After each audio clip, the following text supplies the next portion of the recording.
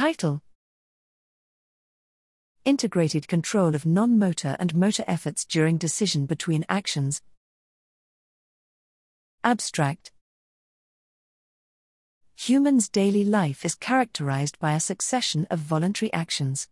Since energy resources are limited, the ability to invest the appropriate amount of effort for selecting and executing these actions is a hallmark of adapted behavior.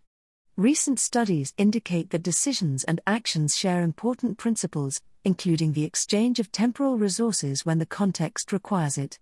In the present study, we test the hypothesis that the management of energy resources is shared between decision and action too. Healthy human subjects performed a perceptual decision task where they had to choose between two levels of effort to invest in making the decision, and report it with a reaching movement. Crucially, motor difficulty gradually increased from trial to trial depending on participants' decision performance.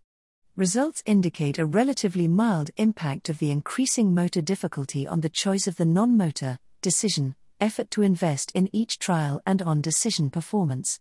By contrast, motor performance strongly decreased depending on both the motor and decisional difficulties. Together, the results support the hypothesis of an integrated management of energy resources between decision and action. They also suggest that in the context of the present task, the mutualized resources are primarily allocated to the decision-making process to the detriment of movements.